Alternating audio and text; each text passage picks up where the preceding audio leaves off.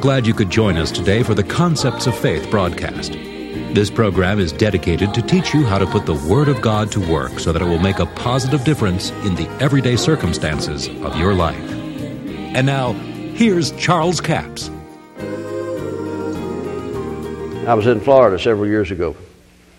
There was a lady who met me on the sidewalk before the night service and said, "Would you pray for me?" Said, "I've had a headache for 30 years. Said, "I don't know what it's like to be without a headache for 30 years. I said, "Well, are you going to be in the service tonight?" "Well, yeah." She said, "I'll be there." I said, "Well, come on, God will heal you."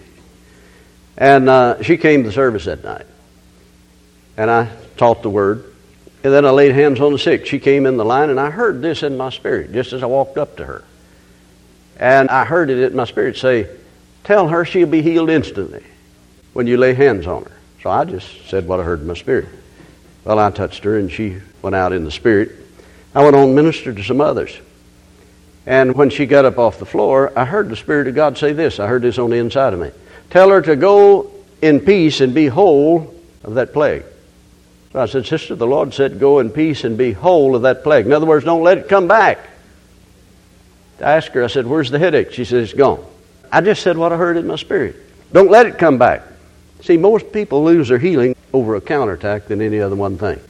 Most of the time they'll say, "I thought I was healed, but I guess I'm not." And then it'll come right back.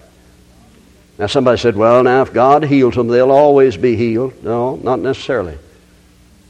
If it was their faith that got them healed, more than likely they'll keep it. But sometimes through the ministry gifts, people get healed that maybe didn't believe anything.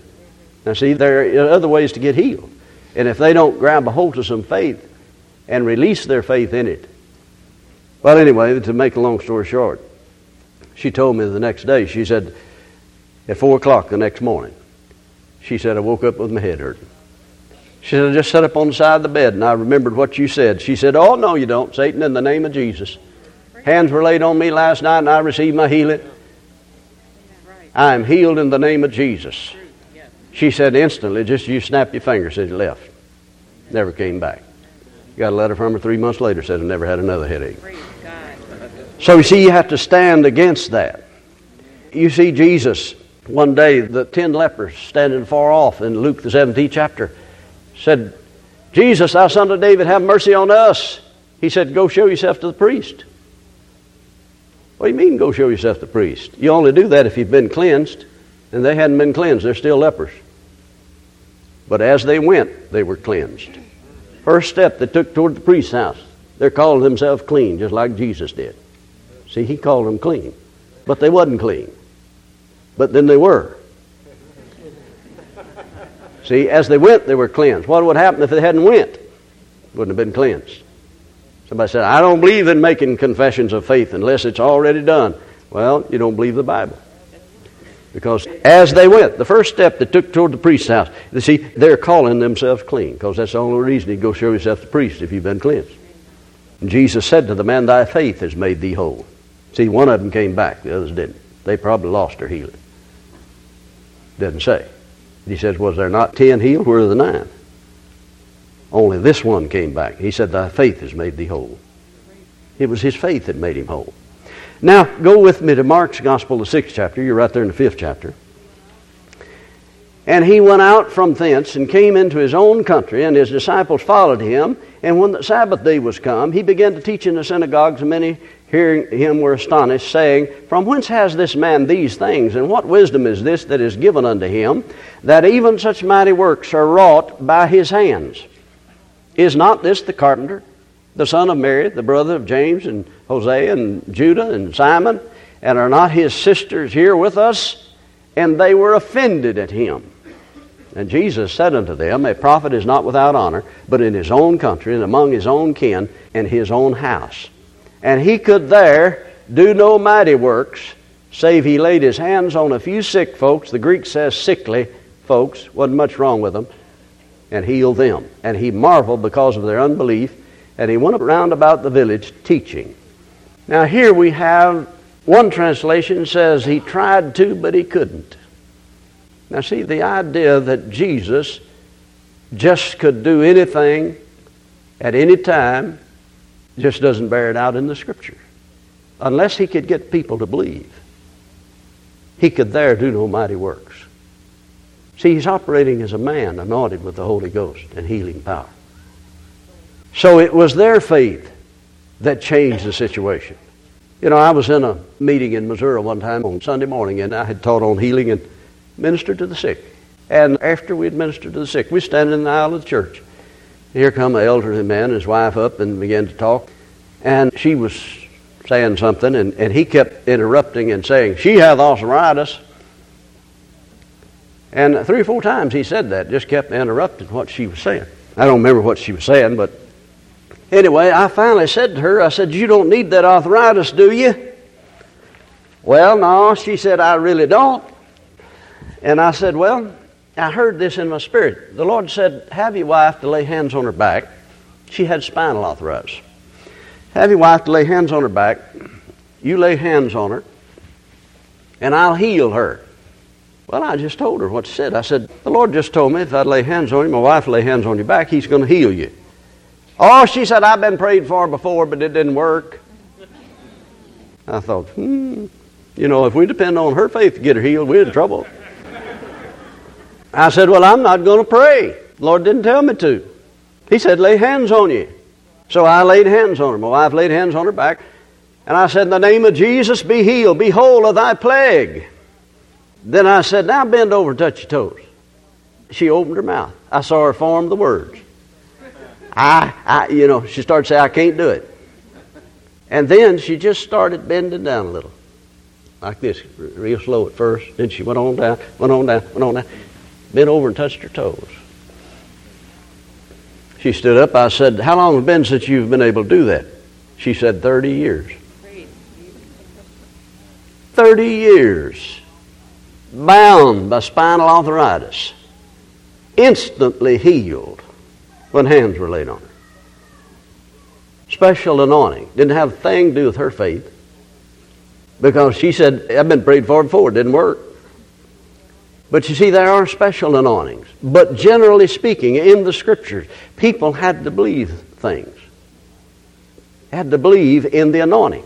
See, in his own hometown, Jesus could there do no mighty work because they didn't believe he was anointed. They could have got their barn roof fixed because they believed that he was a carpenter, but they couldn't get their body healed. So in your own hometown, he said, you know, a prophet's without honor. I mean, the people won't believe it. I know in my hometown, I taught Sunday school class for years, and some of the boys in my Sunday school class, they saw me out at the airport one day flying an airplane. They said, "We didn't know preachers could fly." Like, you know, you had to be some kind of strange. And people say, "Well, he couldn't be anointed. I saw him driving a combine the other day." It's strange what people believe, you see. But I was in St. Louis one time in a full gospel businessman meeting. And here's a woman who was sitting up at the head table before the meeting started, you know. And she comes out of the audience and walks up there and she shook hands with me. She said, "Brother Capps," said, "I just wanted to meet you." Said, "I want you to know I've been prayed for by the best of them. Oral Roberts prayed for me. Kenneth Copeland prayed for me. Kenneth Hagin prayed for me." She said, "I guess I'll try you." I said, "Well, dear sister, if you expected me to heal you, you're going to be sadly disappointed. But if you'll come and release your faith in the anointing of God, you'll go home healed tonight. I don't care who's prayed for you." Right. She said, "Are you serious?" I said, "I've never been more serious in my life." See, she's expecting some man to heal her. She didn't have any faith in the anointing. She expected some man to do it.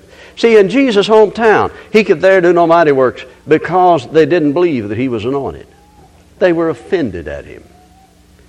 Let me give you one last scripture. In Mark's Gospel, the 1st chapter, gives us a classic example of a man that had great faith that Jesus could, but did not know whether he would or not. This seems to be a major problem, especially in full gospel circles. The people say, "Well, I know God's able." Well, the devil knows that. But will he? Now here's a man in verse 39 says, "And he preached in their synagogues throughout all Galilee and cast out demons. There came a leper to him, beseeching him, and kneeling down to him, and saying to him, If thou wilt, thou canst make me clean. Jesus, moved with compassion, put forth his hand, and he touched him." Now I want you to notice, the whole multitude got healed in many places if they even touched him. Now he, moved with compassion, touched the man. and nothing happened. He's just as leprous as he ever was. Not one bit of power flowed. Nothing happened. Why? Because the man has a question mark. He said, if thou wilt, thou canst make me whole. He knows he can't, doesn't know whether he will or not. He hasn't released his faith. He's waiting for a word. Faith cometh by hearing. See, now, he had a reason for that. There was no record of lepers being healed, that Jesus ever healed lepers before this. But we don't have that excuse. So, see, that was a legal doubt for that man. But then Jesus, see, he's already touched him now, and no power's flowed. He's just as leprous as he ever was. And then he says, I will, be thou clean. And as soon as he had spoken, immediately the leprosy departed from him, and he was cleansed. What happened? He removed the question mark. If you have one question mark, whether it's God's will for you to be healed or not, it stops the flow of the anointing of God. People that just touched Jesus got healed when he didn't even know they're there. But then he deliberately lays hands on somebody and no power flows. Why? Because they didn't believe. They didn't know whether to believe it or not. See, your faith will always stop at the question mark. Amen. But if you remove the question mark, the faith will draw the anointing. Thank you so much for joining us for the Concepts of Faith broadcast. Now, our book offer all this week is book offer number 7504. It's called Your Spiritual Authority. Now, this book was formerly called Authority in Three Worlds. It was a small paperback. It is now in a regular size book, and we've changed the title, got a new cover on it, but it's the same book of Authority in Three Worlds. But if you don't have this book, it's now entitled Spiritual Authority. It's $11 plus $4 postage and handling. That's a total of $15. And this book will give you insight into how God created man in his image and his likeness, gave mankind dominion over this planet. We have a chapter in here entitled Keys to Understanding the Bible. If you don't understand the first 3 chapters of Genesis, you're not going to understand the Bible real clearly.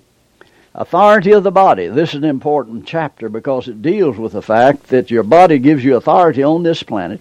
Jesus had to be born on this planet to have authority here because in Genesis 1, God gave mankind authority.